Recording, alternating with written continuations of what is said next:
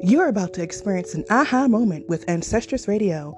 Thank you so much, guys, for tuning in for our 4th episode. Who are we behind the mask we wear? All right, let's jump right in. Elementary school is the first memory I have of wearing a mask. I went to several different elementary schools: Victory, Belmont, Callaway, Cecil, then back to Belmont. I don't remember the school, but I remember this incident as being the earliest time that I felt like I wasn't enough and had to be someone else. It had to be maybe September, because I know school had just started. And I know that I was new there because I didn't know anyone. I remember that. So it was after school, and I'm standing outside with my book bag, and I think, this year I'm going to make some friends. Now, I had made friends at other schools, but it's always been a very difficult task for me. I don't know why. I just never been that jump right in and be your friend type person. I've always had to feel myself, feel the waters,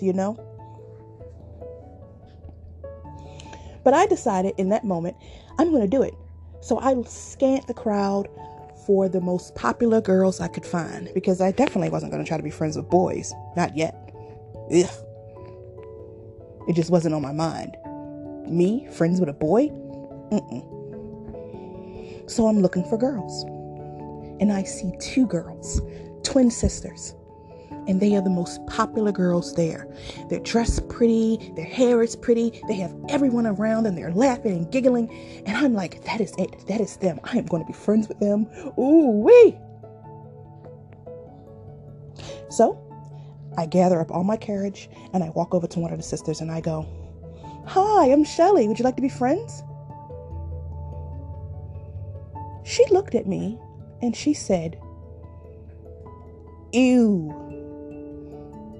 Ew, as in eel, as in disgusting, as in no, the fuck I don't, as in as if I was a pile of vomit she had stepped in. That is how I felt. Now, I don't know if I was shocked or in just disbelief, because I had never been treated that way. And I know for a fact I would have never treated anyone that way, because my parents and my grandmother, well, my mom and my grandmother would have had a fit. My grandmother was not for it. And neither was my mother, but definitely not my grandmother. Whew. So I thought, she must not have heard me. Must have thought I said something else. So at this point, her and her sister walked away laughing. I went back over to them and I said it again. "Hi, I'm Shelly. Would you like to be friends?" She looked at me once more and she said, "No one asked for you." And she walked away. My heart dropped. I was like, oh, wait. Oh, okay. I don't know if you've ever felt that rush of embarrassment that comes from your feet up. That's how that was. So I'm walking home practically in tears at the rejection of this strange girl who I do not know, but I know enough about to know that she's popular and that her opinion matters within the school. So I'm home and I'm at the dinner table. I'm thinking about it. I'm taking my evening bath and I'm thinking about it. I'm doing homework and I'm thinking about it. I'm in bed that night thinking about it. And then it hit me like a ton of bricks. I know who I have to be. I have to be the clown. So I went to school the next day primed and ready. Oh, I got it. So I knew I had a plan. So I sat down at the desk and I waited for the teacher to start teaching. Then I dropped my pencil. And I knew this is the moment. I picked my pencil up and I purposely hit my head on the back of the desk, my back of my head on the desk. And it made a thud. And the class stopped. And while it hurt like a son of a bitch, they laughed. Now, there's a saying, they ain't laughing with you, they laughing at you. But at that time, I did not know that saying. And if I had known it, it wouldn't have mattered, because I just wanted to be accepted. And then I did it again, like 3 hours later. So people started talking to me. Granted, they thought I was an idiot, but I didn't care. They were talking to me. The thing about being in is that you're in. And once you are in and you're wearing a certain mask, you have to keep wearing that mask. The role of the clown, or dare I say idiot, followed me all the way through high school. I felt comfortable in being and playing that I was not as intelligent as I could be. It got into a point where I would say something intelligent and I would surprise my damn self, like, oh wait, yeah, okay, I forgot I actually know stuff. And then I talked myself into believing that it's okay to make people think they're smarter than you. It makes them feel good. And yes, it does. But when it gets to a point where they actually comment to you that you're stupid or that you're dumb and you don't say anything to correct them, that is a problem. That was my first mask from childhood. What mask are you wearing from childhood? That mask became such a part of who I was and such a part of my routine. It was like a ritual. I would get up in the morning, I would be having a conversation in my head, and someone could actually say something to me, and I would think about it. And if it came across as I was sounding too intelligent, I would stop myself from saying it. And if I couldn't think of anything dumb to say, I go, I don't know.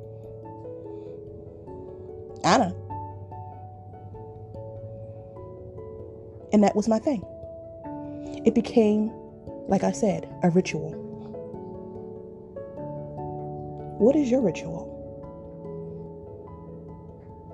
Who are we behind the mask we wear? That mask became my security blanket. I no longer had to be whomever I was, because being this idiot, this clown, the dumb one, the one who did not know much, worked for me. It kept me with friends, or at least I thought they were. It kept me being talked about, even if it was negative. It kept me known. I wore that mask so much that I wore it into adulthood. And at this point, this mask had become permanent. It wasn't until I discovered my spiritual journey that I was able to rip that mask away from myself, and I discovered other masks I had been wearing. The mask of wanting to be a good person. I'm a kind person. I'm a decent human being. But I don't longer care about whether or not someone can consider me a good person. A good person. What exactly is that? That's all about perspective, isn't it? I had people tell me they thought I was a saint. Now, I know for sure they don't think I'm actually a saint, but they think that I don't do anything. I can't possibly drink, smoke weed. I had someone tell me that they didn't even know I was having sex. And I said, well, I have 5 kids. And they go, I just figured they just came about. Like Jesus. Really? So then I had to realize what I wanted to do. Did I want to continue to wear this mask of a good person? Or did I want to be myself? Sometimes I'm mean. More times than not, I am a mean person. I don't mean to be, but I am, and I accept that. I'm a bit of a liar. So this mask of a good person, that's a lot of pressure. So I ripped it off. And I no longer, like I said, I no longer care whether or not someone sees me as a good person. I know who I am. Good or bad is just perspectives anyway. I diligently wore the mask of being someone who was very nonchalant about most things. I literally had no fucks to give. I don't care. I don't care. I don't care. But deep down, I did care. Who wouldn't care about certain things? I did care. So now I get to voice that because I've removed that mask.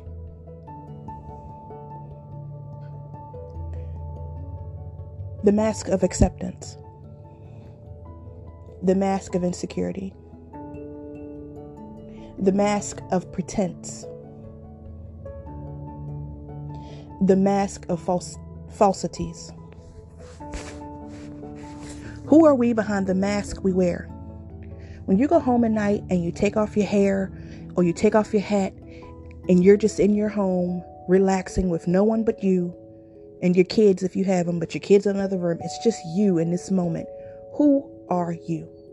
Before your phone rings, you have to put on your voice or be put on your back on your mask and go, hello, and pretend to be that person that you no longer want to be, but have to be. Yes, we all have masks. You wear a mask at work. At least I used to. Oh my God. Hi, Mr. Z. I love your tie. I did not care about Mr. Z's tie. Was it being polite or was it wearing a mask? I remember I worked at a job and wearing a mask made me lose it. I'm friends with the supervisor who I'm going to talk about, so I won't say her name, but if she ever listens, you know who you are. I was, again, the dumb one at work. And it worked for me. They didn't really want to give me any responsibility. And the little bit they did give me, I could screw up with, and they would just pull me into the office and talk to me about it. I had a supervisor, however, who took total advantage of that. She would ask me things like, walk up the street to the store for me and get me a coffee. Now, I would do it, not because I was a dumb one, but because I didn't really want to be in the building anyway. And because it would give me a chance to get something to eat while I was out. And I'd come back. She'd go, what took you so long? Oh, I got lost. No one questioned anything. Because again, I was the dumb one. Well, being the dumb one backfired on me. Because she gave me some paperwork once. And she said, Lachelle, hold this paperwork for me in your desk. And if anyone asks where it's at, you tell them you don't know. And I go, okay, not thinking twice about it. The dumb one, the good person. So I'm off the next 2 days after that. And I get a call from the boss and they go, you're fired because we found paperwork in your desk we've been looking for months. Me being the dumb one, they believed that I actually forgot about the paperwork. The paperwork was the paperwork the supervisor had given me, and I tried to explain that to them. But because I had pushed myself into being the dumb one, they didn't believe me, and I lost the job. Now, granted, I just said, I didn't really want to be in the building anyway. I didn't want to be in the building. Didn't mean I didn't want to pay. It was an easy job.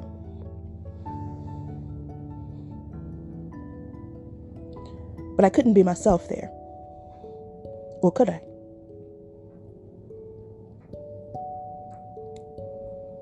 We all wear masks.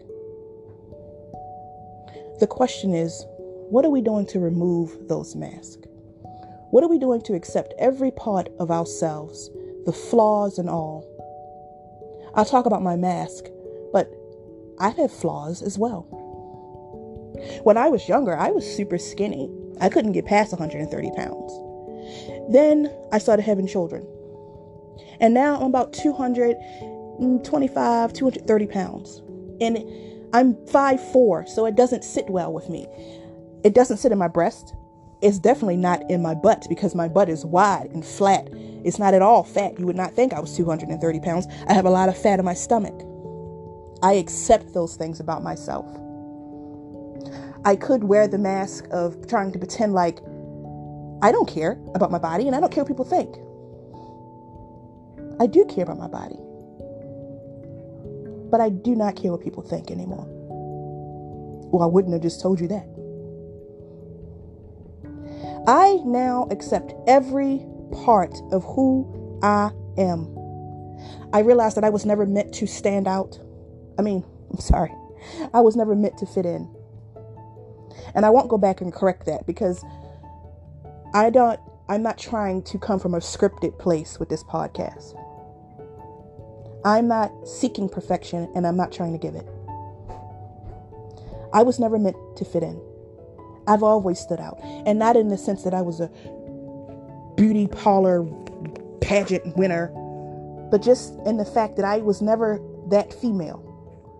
The females that I would see and try to befriend. And this is not a knock to the female friends I have. Because the ones who are truly my friends, who are truly genuine to me, I love to the ends of the earth. I haven't even spoken to some of them, but I know for a fact their love for me is real. They've accepted me. They saw beyond the mask and loved me for who I was, even before I did.